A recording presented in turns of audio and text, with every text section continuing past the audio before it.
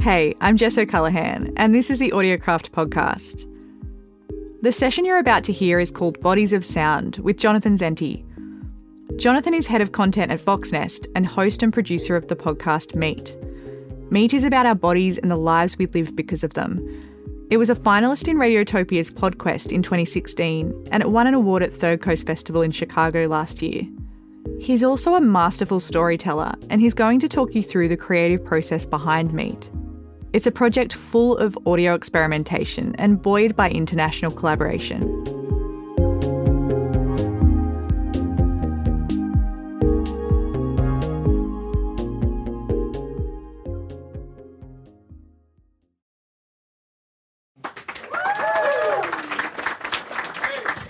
Hello. Thanks for the pressure.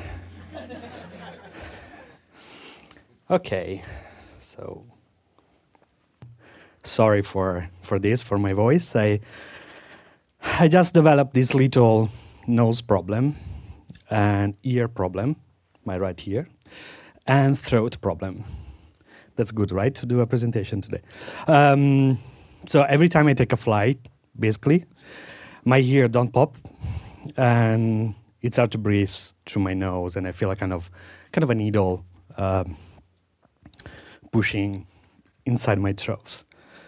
So yeah, sometimes I have to do like this maneuver that I came up with. So a couple of months ago, I've been to this very famous luminary, a doctor, not a podcast company, a nose and a throat luminary. My mother knows him, and I told her about my breathing and ear and throat issues, and she brought me to him for a visit. And I'm in the waiting room staring at all these pictures of celebrities he had put his hands on. One with Alessandro Del Piero, the famous soccer player. Another one with Andrea Bocelli, the famous blind, rich, mediocre opera singer. And he's the doctor. So he says that my nose bone is crooked. That I have to do an MRI immediately, but he can already say that the problem is that my nose is all bent on one side, and just growing up, getting older, it's closing my right nostril at the top. Zenti, il cognome. Il nome è Jonathan con la J all'inizio. This is me spelling my name at the time in Italy.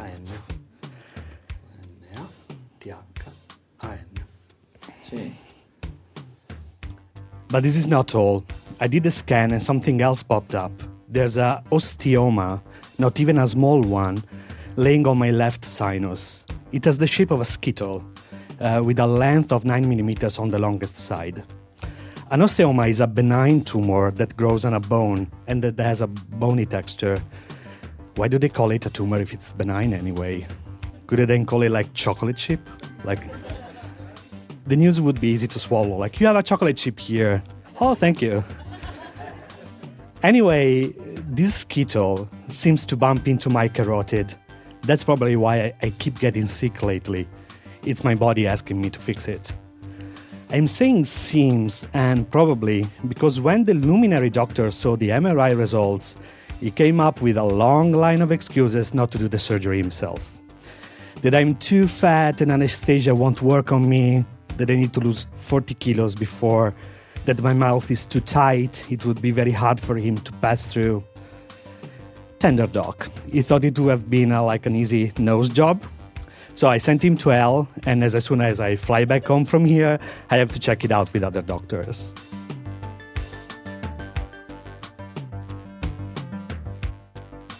It's amazing how many beautiful women live in New York. I actually find it kind of intimidating.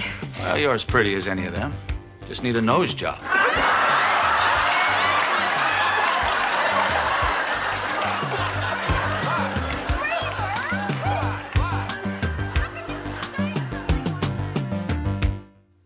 In the meanwhile, I'm trying to make some space for this little skittle inside my body. In my head, at least, I'm getting used to the fact that it's probably going to change my voice a little bit for good. But the most important thing about all these voice here, throat drama, it's that I'm recording everything.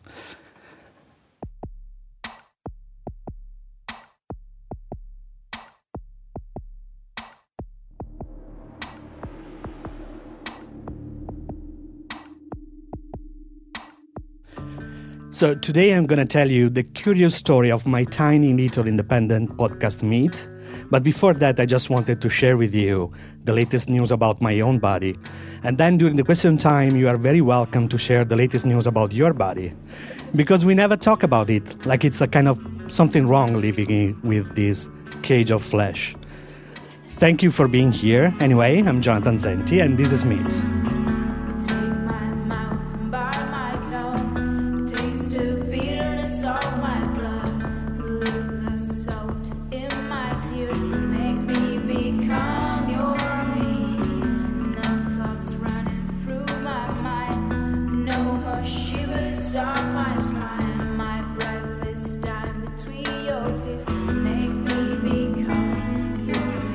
I don't like my tongue because I can't stick it out. I am tongue-tied, and that means I'm not very good at licking ice creams or kissing people. And now that I think about it, maybe I shouldn't have gone into radio.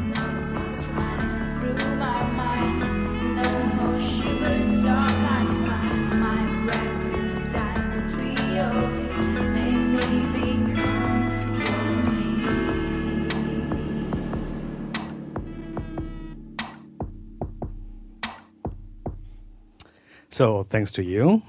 Thanks, Mike Williams. Thanks, Audiocraft and Voxnest, the company I'm working for right now, for having made this presentation possible. It's my first time here in Australia, and Sydney is so cool, isn't it?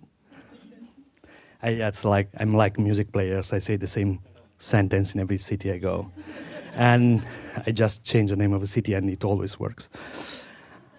So in 2015, I had some conversation with people who were into kinky sex and couple swinging, and I wanted to do something about it, probably a long feature for Italian public radio.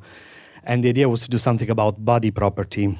And I always start like this with a very pretentious shit.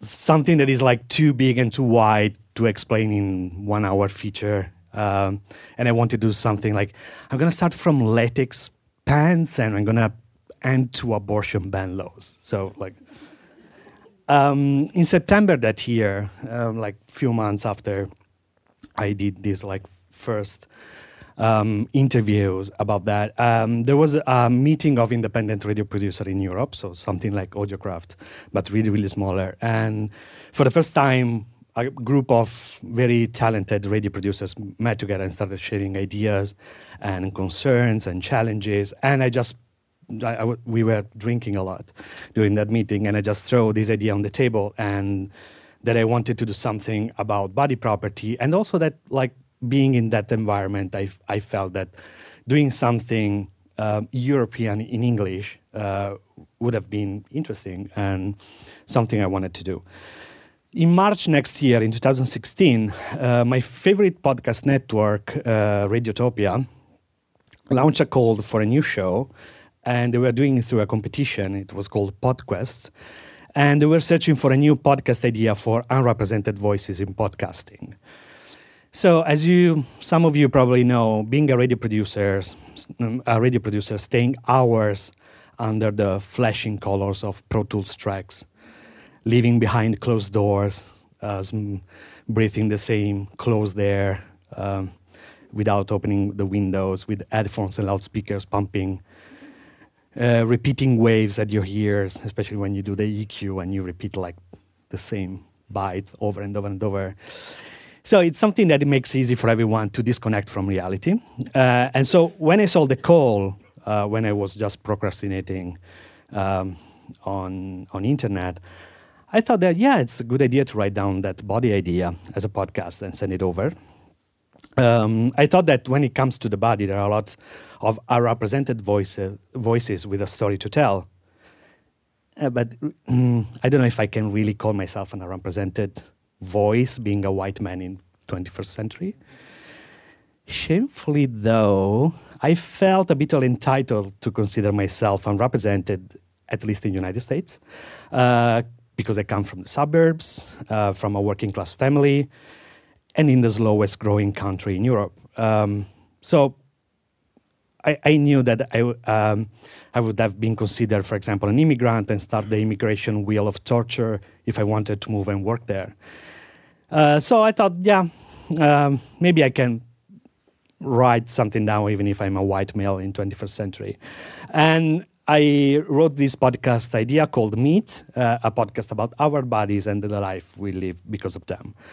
I reviewed the form with some of my best radio friends, Catharina Smets from Belgium and Eleanor McDowell. They were like the two give me the best feedbacks. And I filled up the form and I sent it over.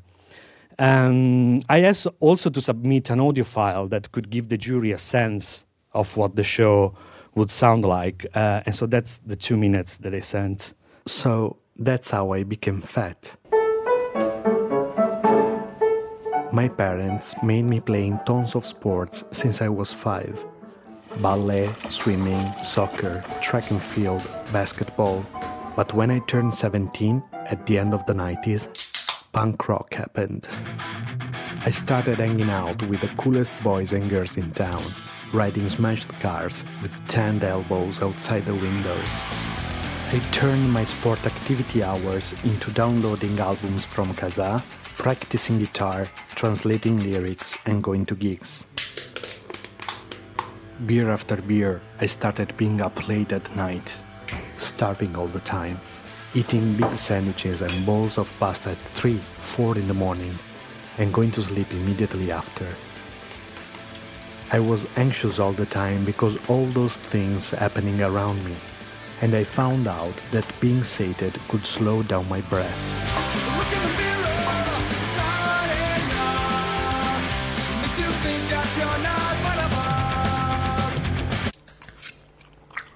When I turned 20, I reached my great goal, 100 kilos, 220 pounds, and I felt like finally I was myself. But at the beginning of the new millennium, things started changing. The coolest boys and girls in town started wearing slim-fit t-shirts, shortening their trousers, riding bikes and hiking. I tried to follow them, losing 10 kilos during my first year of university. But I wasn't comfortable with myself anymore. Hello. I felt like I was following a path I didn't belong to. It's ready. So I just went on being myself. I went on eating. 284.05 pound. So a couple of minutes after the deadline, Radiotopia announced that they had received 1,537 submissions. So I just laughed. And I put the idea of the podcast in English about the bodies in the backyard of my brain. Then, on May 12, 2016, I received an email from Radiotopia's executive producer, Julie Shapiro, saying, "Hello, Jonathan. It's a huge honor and my pleasure to tell you, in confidence, that you are one of the 10 PodQuest semifinalists, selected from a whopping 1,537 entries. Congratulations. As you might imagine, it was a hugely competitive process and you are in exceptional company." Yeah, right, in confidence. I told everyone, asking them not to tell anyone, because it's in confidence. That night I couldn't sleep. At 2 in the morning I woke up and I started drawing 1,537 blue dots on a paper sheet, coloring just 10 of them in orange. If you want to go, this is marketing, look at it. If you want to go on my Instagram page, I just uploaded the picture of the sheet this morning, so you can look at it. I needed a visual representation of what just happened, so seeing like this squared paper sheet of blue dots with just like these 10 orange dots in it, like gave me an idea of what a crazy thing just happened. The next step was to do an interview with really, really scary people like Roman Mars, Julie Shapiro, other people from PRX, where I was supposed to present my plan for an entire year of programming. The story, the business plan, the promotion strategy. 2 Radiotopia's mentors were assigned to me to follow me along this process. One was Davia Nelson from The Kitchen Sister, and I thought, for me, it's okay. For all I care, I won, and this is my reward. Then another mentor was Lawrence Forer from Criminal, and she was so supportive and kind, and she really helped me out to that process. And a month later, I did the interview. And during the interview, it was 1 hour interview with these very, very scary people, a pipe in my apartment blown up, flooding the apartment below, where there were 2 nuts junkies living there, and they started beating at my door and screaming while I was pretending I was entitled to move to the next step of the competition. Long story short, the interview went well, surprisingly, and I became one of the 4 finalists. I had a budget to make 3 pilot episodes and try to create the one show that was going to join the network at the end of the competition. I wanted the show to be a European podcast in English. I found the first story I wanted to work on in Barcelona, Spain. One of my best friends lives there, and she's a photographer, and I asked her if she knew someone that could fit the idea of the podcast. She introduced me to Maria Eugenia, a nurse by day and actress by night, who had an heart attack, and the doctor told her to quit at least her theater job. She tried for a couple of years, but she couldn't help herself, so she decided to put her life on the line and risk an heart attack, but keep on with her great passion. My photographer friend, though, being someone who works with silent pictures, completely underestimated my need of stories told in English. So once I was on the couch holding my microphone ready for the interview, I realized that Maria Eugenia didn't speak any word of English. So I tried to ask to one of her friends to say the story along with her, and I tried to interview, but it sucked. Like it was really, really bad. And I did like my first draft for the first pilot episode, and I sent it over. Me llamo María Eugenia Casanova, soy de Barcelona y me dedico al mundo del teatro y también trabajo en un hospital en el turno de noche. My name is Marco. I'm 38 years old. I'm Italian, but I live in So I sent it over to Julie Shapiro, who was playing the creative director for all the shows in the competition at that moment. And she told me that it sucks. She used other words, of course, but that was the message. So I decided to, I didn't know what to do, and I decided to floor myself and to work on something that didn't matter at all. So I wrote and recorded the title track. And I asked to one of my best friends in Italy, Valentina, to sing it and record it with me. And so now I'm playing it in its entirety. And on the chairs, you should find some paper sheet with lyrics inside a flyer. That's marketing again. So now, if you want, we can play it karaoke style, and you can sing it along. That's one of my dreams. If you want to do it, fulfill this dream of mine. I'm just going to play it.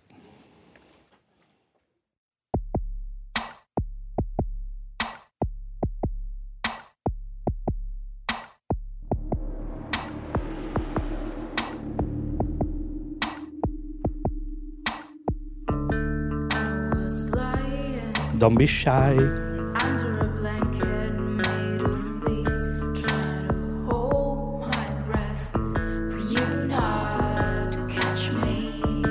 I was hiding, rubbing some mud into my skin, 'cause I know you can smell my fear.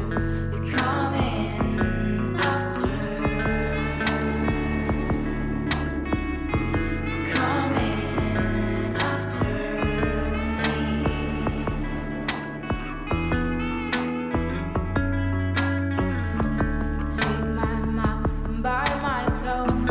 Taste the bitterness of my blood. Leave the salt in my tears. Make me become your meat. No thoughts running through my mind. No more shivers up my spine. My breath is down between your teeth. Make me become your meat. Make me become your meat.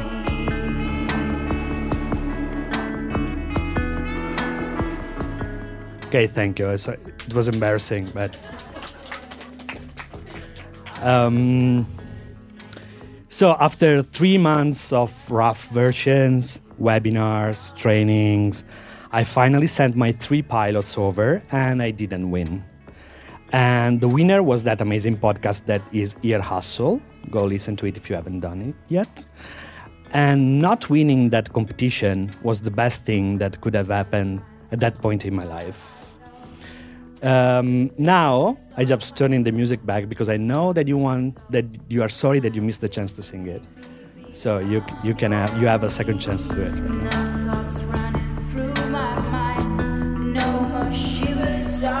Now there's the chorus again. You can do some Human Nature's backing vocals.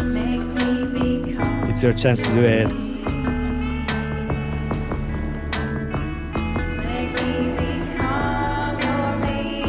It's coming.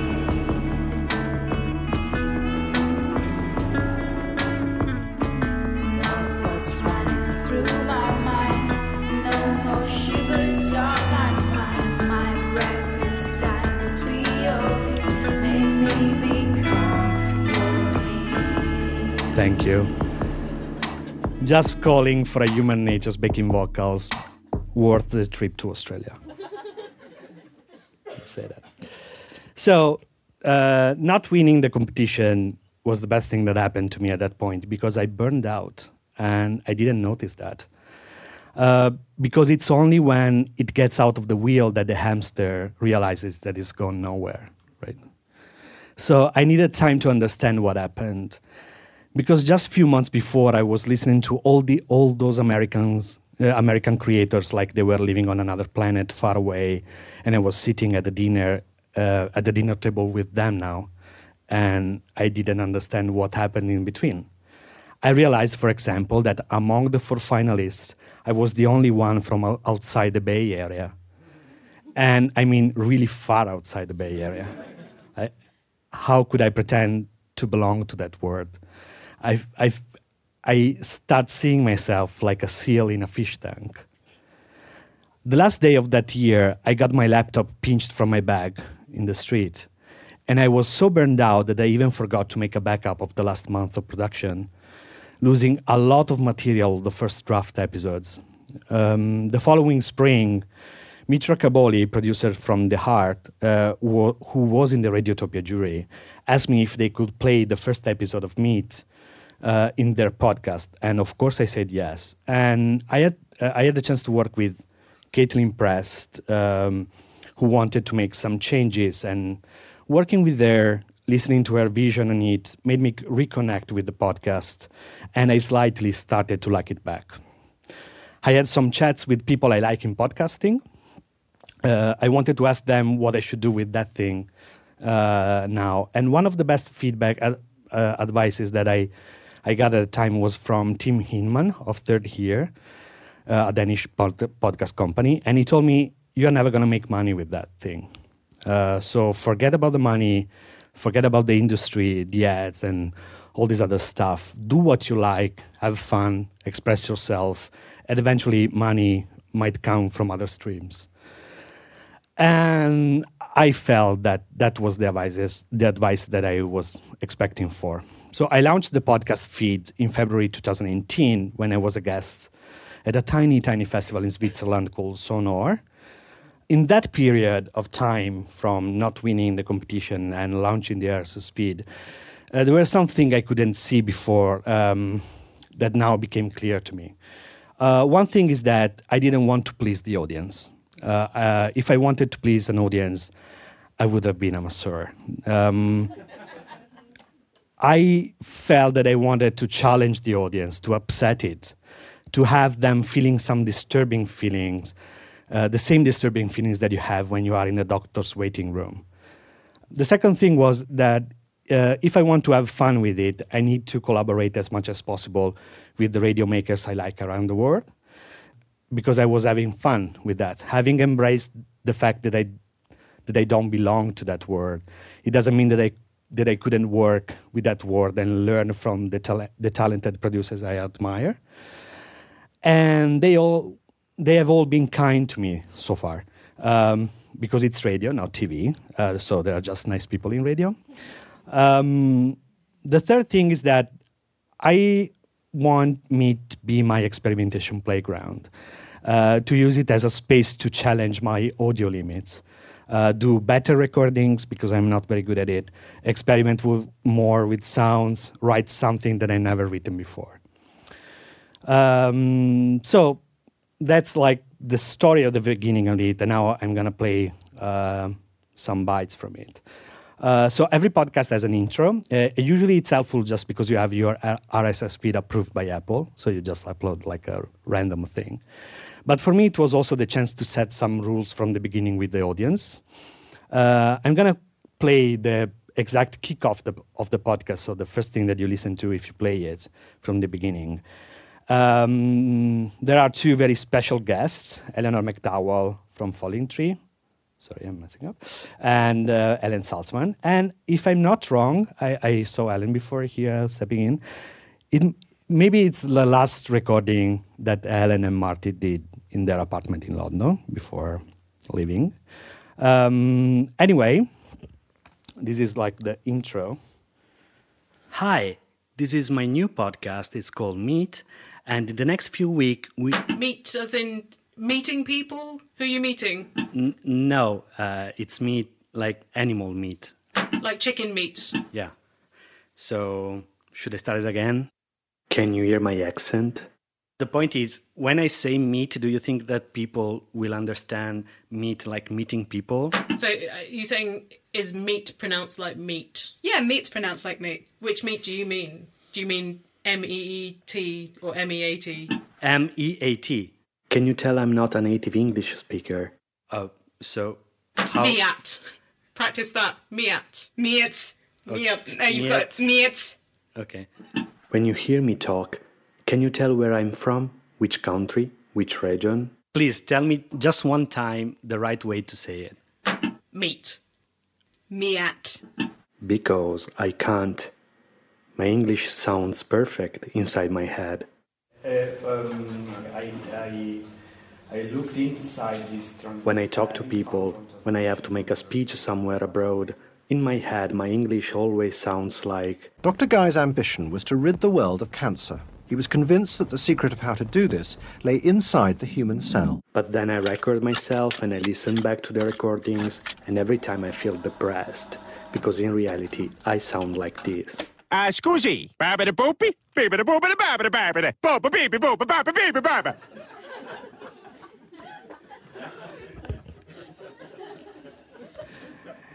So after that, there's episode 1, the famous one, for which I won a Third Coast Award last year. Now I wrote applause here, and that's good. Thank you. Otherwise, I get lost in the script. Sorry. There are many cuts of it that are relevant to me, even if I'm a little bit sick of it. But I'm gonna play one that gives the idea of that challenging the audience thing that I mentioned before. It's where I try. So the first episode is about how people react to my weight and my shape.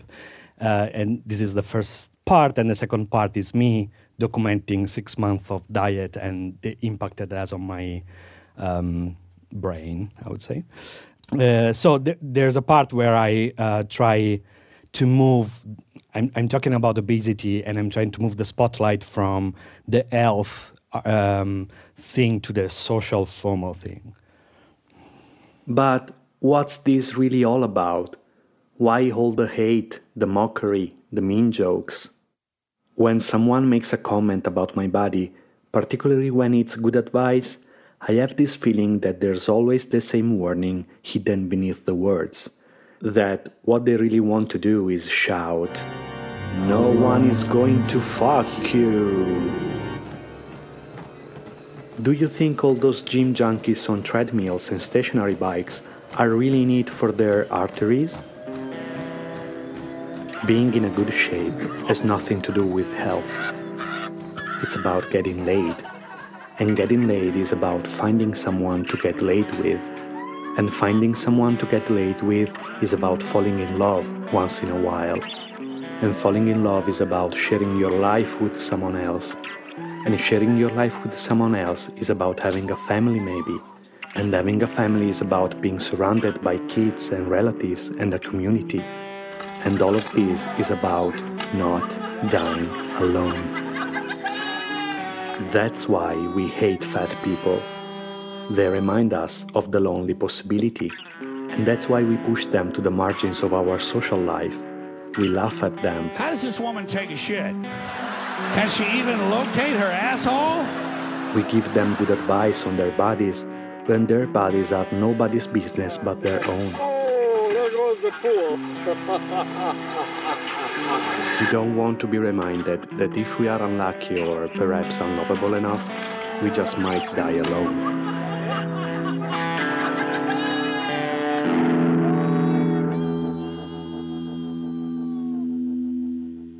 So episode 2, it's made... Thank you. Episode 2, again, I wanted a little bit to challenge the audience and make an episode about a white man with dreadlocks, so walking on the edge of cultural appropriation, but then try to drive the audience into the discovery of a personal story about mental confinement. The episode is co-produced with my beloved friend and radio artist Catharina Smets from Belgium. Catharina brought me to her uncle, Jean, to interview him because when he turned 17, he decided to have dreadlocks. While I'm setting up my equipment for the interview, they start talking about something about the family history that they have never shared before, and I just witnessed to this confession. Here is when this wall of untold past starts cracking, and something I tried to do with writing that I never did before was to use a flash forward. That is something that I don't hear so often in audio storytelling.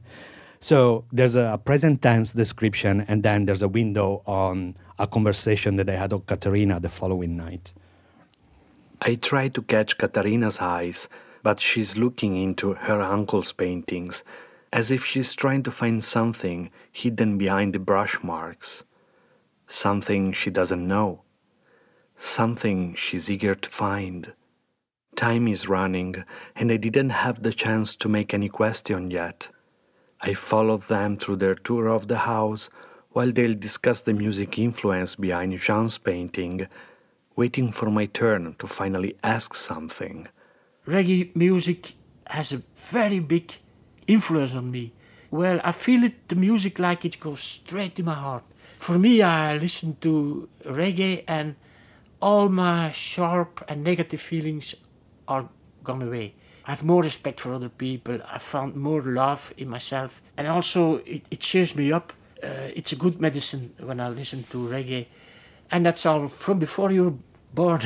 A long time. It's in the mid-70s it started. Before it was Jimi Hendrix and the Stones and the Beatles and the Who and psychedelic music and Pink Floyd. But after a while, I came in a very bad, dark period of my life, feel very bad. I see Catharina's eyes blinking, as if an arrow of curiosity hit the back of her head. I get the feeling that she's hearing something new to her. Later on that night, while we will be drinking the last shot before going to bed, she will tell me she knew almost nothing about what she has been learning that day. I never heard the whole story about Uncle Jean. I remember my father telling me that when he was 18 or 19 years old, he got a phone call that his older brother was in an asylum in the Netherlands, that he had to go and visit him there alone.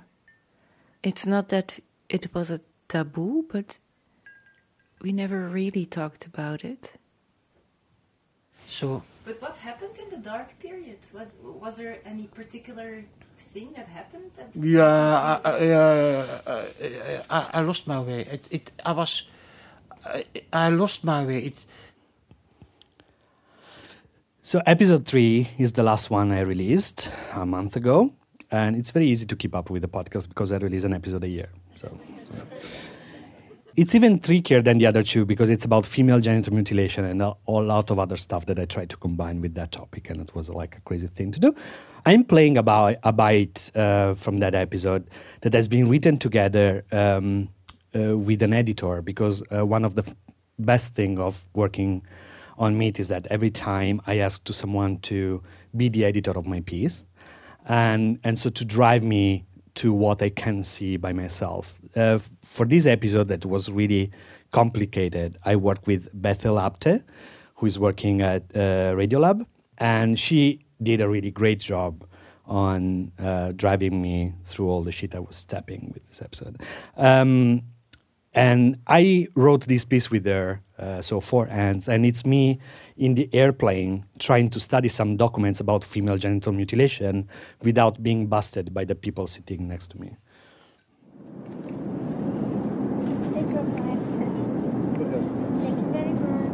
On the flight to Kenya, I read everything about female genital mutilation. I use my legs as a file cabinet and I take out one report after another from my binder. I flip through all the graphic drawings and pictures of the different types of genital cuts and read about all the awful side effects on young girls. I move the binder slightly to the left, so my seatmate to the right doesn't notice what I'm reading. And then I move it back to the right, so I'm not busted by the guy on my left. And when the food comes, some white-hot, tasteless curry thing, I make Spider-Man level efforts to keep my tray on my lap and all those papers with genital cuts between my legs. Page after page talks about how it's a wrong, harmful practice. It's officially a violation of human rights. It's when someone alters or injures female genitalia for non-medical reasons.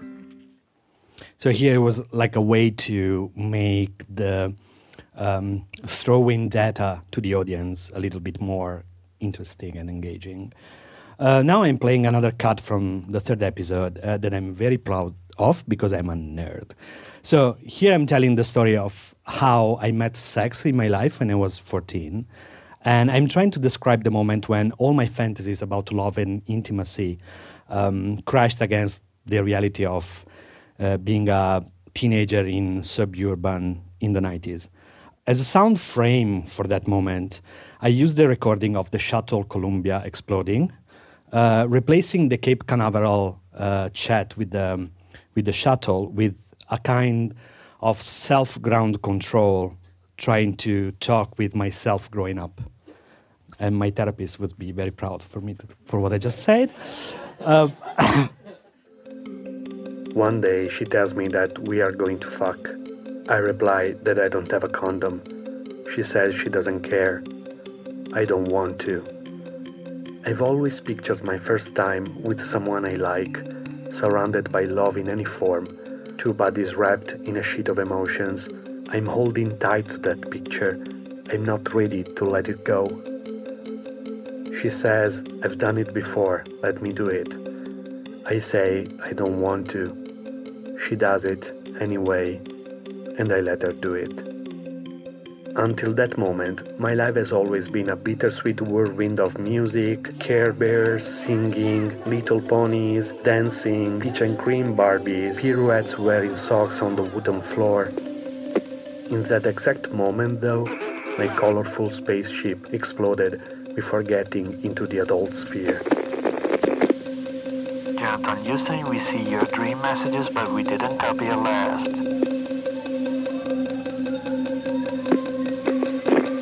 Jonathan Houston, UHF com check.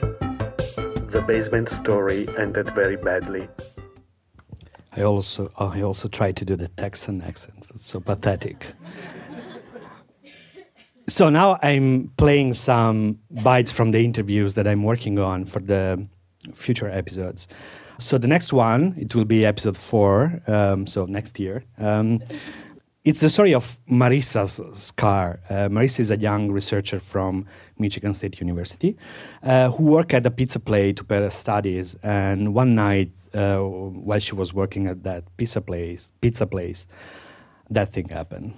One of them closed and locked the door, which I knew then something was up because the door is very hard to lock. And he knew what he was doing and he knew exactly how to do it.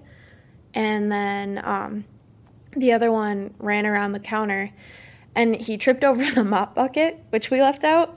So at first we thought he was trying to get into the pop cooler to grab a soda, but he fell, so we kind of laughed and we were about to ask him if he was okay, and then he pulled out a gun and told us to open the register.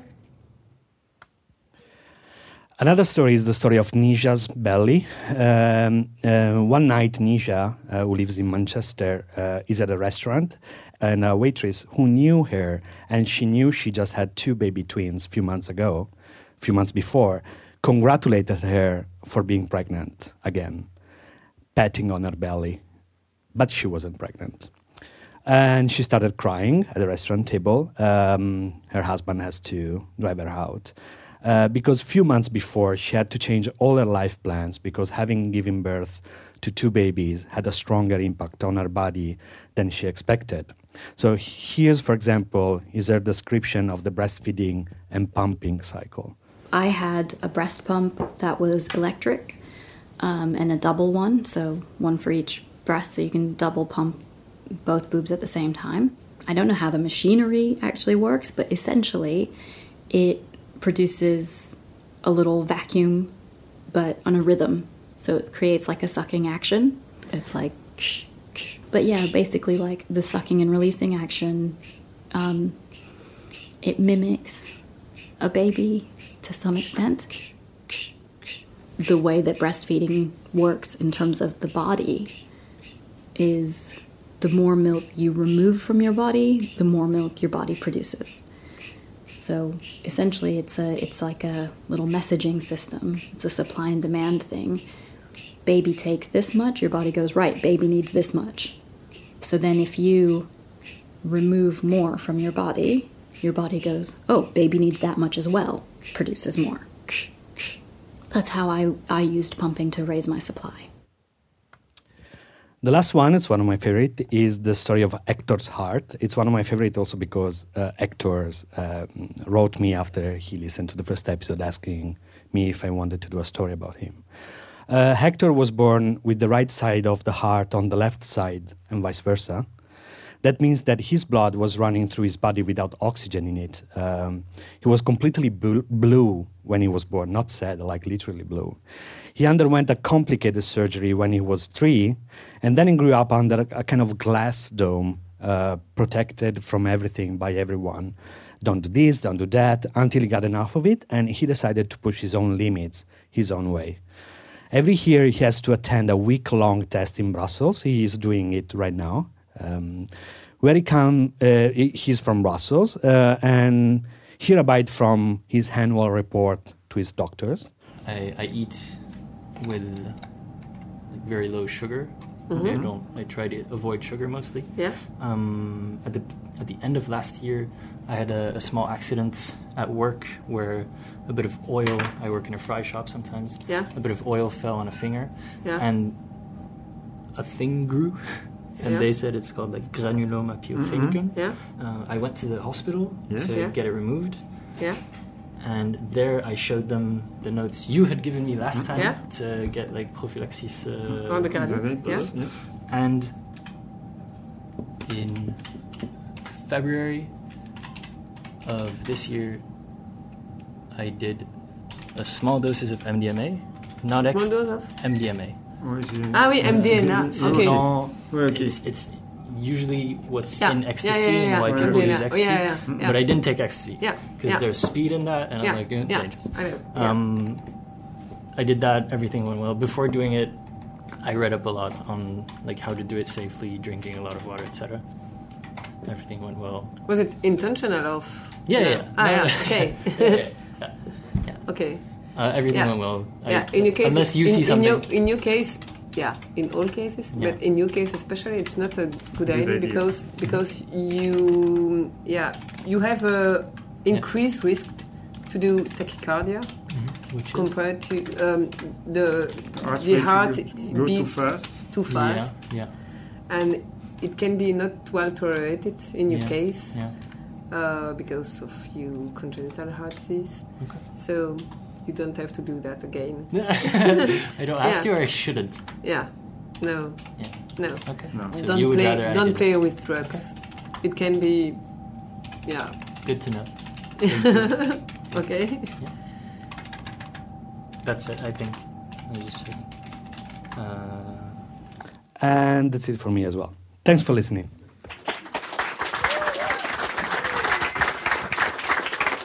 Thank you, Jonathan Zenti. Before the session wraps up, we're actually going to have some time for questions. And yeah, I'll leave it to you to choose who you want to take questions from. Yeah, and pay attention to what you ask, because it's recorded. Thank you for that. That was great. I am a little bit obsessed with the theme song for your podcast. Each time I've listened to the podcast, it gets stuck in my head for days. So that was great. I've also just discovered those nose sprays, and they're amazing. It's magic. But I will get to a question. You alluded to this in your talk, that making a European podcast in English. Can you be a bit more explicit about what you mean? So one thing that we miss, in Europe in the last probably 10, 15 years, we had these very good wheel of encounters in different festivals that made us listen to what is happening on other countries. Because radio, differently than movies or music, doesn't have a historiography.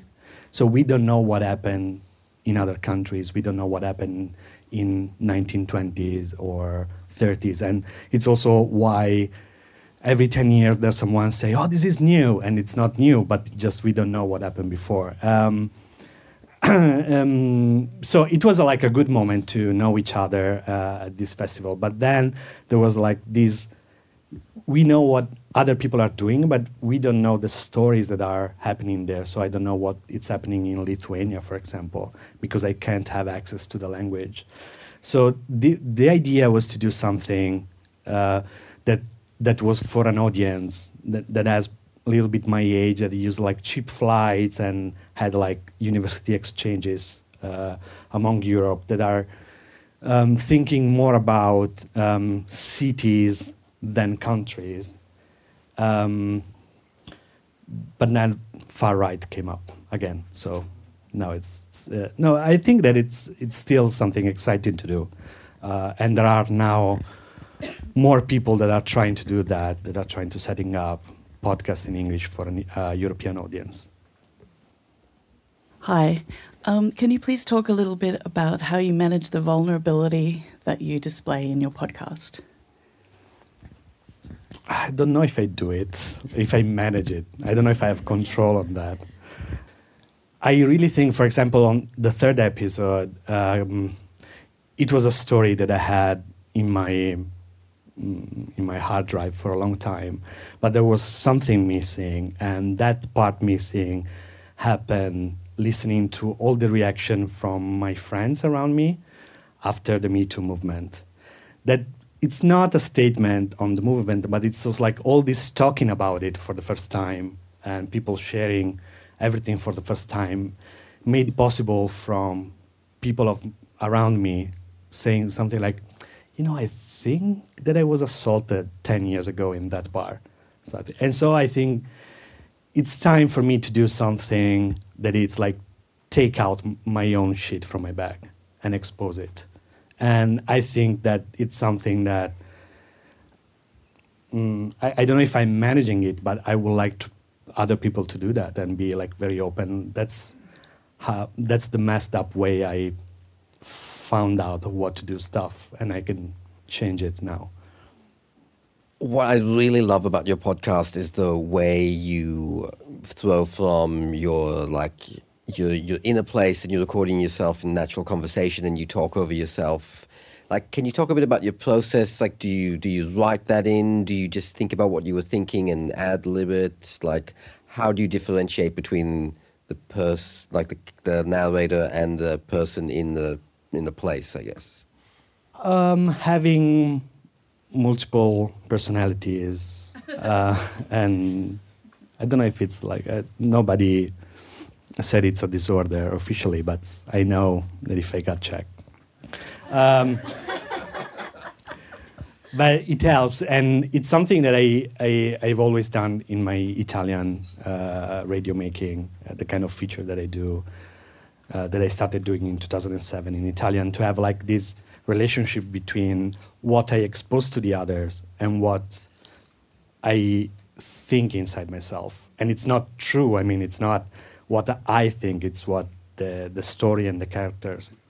The character is doing, the host character.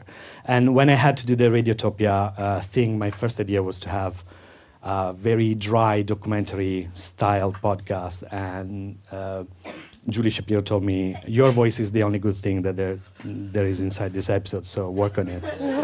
And so I had to work on a host character. And it became kind of natural to me to make like this difference between what I show outside my skin and what is happening inside. And I found it very consistent with the idea of the podcast, so I'm still using it.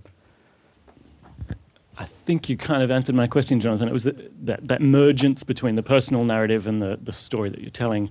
I find it very difficult to put myself in there. Now, you just mentioned you already worked in radio. Was your training to be very disciplined, very journalistic, or did you have any experience writing for yourself and, very, very personal stuff as well?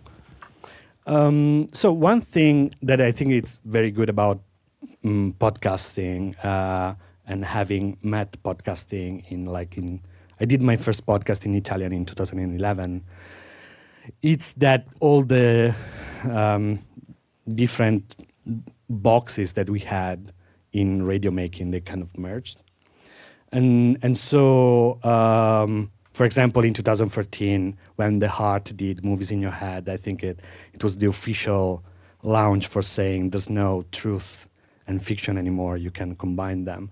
So sometimes, for example, in the story about my weight, I tell something in first person, like it happened to me, but it didn't really happen to me, just someone else reported to me that it happened to them.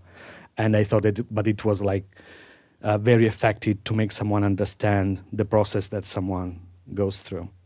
So it's not like writing about myself, and it's writing for the audience for the listener to make easy for him or her to understand a process through a first-person narration. Hi. The opening scene where you're in dialogue, there's the discussion around meat, M-E-A-T or M-E-E-T. Was that a setup, or was that actually part of the natural dialogue that you had in terms of the production? Because it's so effective in terms of the cutting off and then the external persons coming in. So if one day I have to take a revenge on Helen or Eleanor, I will publish the entire 1 hour and 15 minutes of conversation we had that night. No, they were together in a room, and they were in England, I was in Italy, and I just gave them the line. So this is me trying to understand the difference, how to pronounce meat. And we just improvised for 1 hour, and then I cut it out, and I found the way to cut it and the rhythm, there's this tension when I wait for a second more when I say, just tell me one time how to say it, and then there's meat. So it's a rhythm thing that I try. So I made different tries, and the one that made me laugh the most entered the episode. Thanks, Jonathan. Just in reference to what you said about the European podcast, which I think is really interesting, because I think you're working at the intersection of European and American styles, and Australia has its own style. You said there was no history of radio to understand different traditions, but actually I just wanted to comment that there is a free journal called Radio Doc Review where producers critique each other's work. And Eleanor McDowell facilitates that through her fabulous Radio Atlas. A lot of people in this room have contributed to it. So just wanted to mention that. I founded it about 5 years ago, but it's done as a labour of love by lots of people. And I think it's really fertilising what people like you are doing, which is great to see. Just a comment. Thanks. Yeah, no, but you are totally right. And something that is very recent. And for example, the last version of the doc review made by Laura Romero from Spain, she did a great job to connect pieces from different languages, and it's still very tiny, and it's again a research process, and I'm very happy to see that now, for example, there's a podcast scene in Zurich that it's very interesting. They're doing great stuff in English with stories from around Europe, and I'm very excited to see that people like them. That was Jonathan Zenti, Head of Content at Voxnest. Thanks to Podcast One and Andrew Renfrew for recording this session. The Audiocraft podcast is produced and mixed by Ryan Pemberton, and the music is produced by James Milsom. If you haven't already, subscribe to the Audiocraft podcast.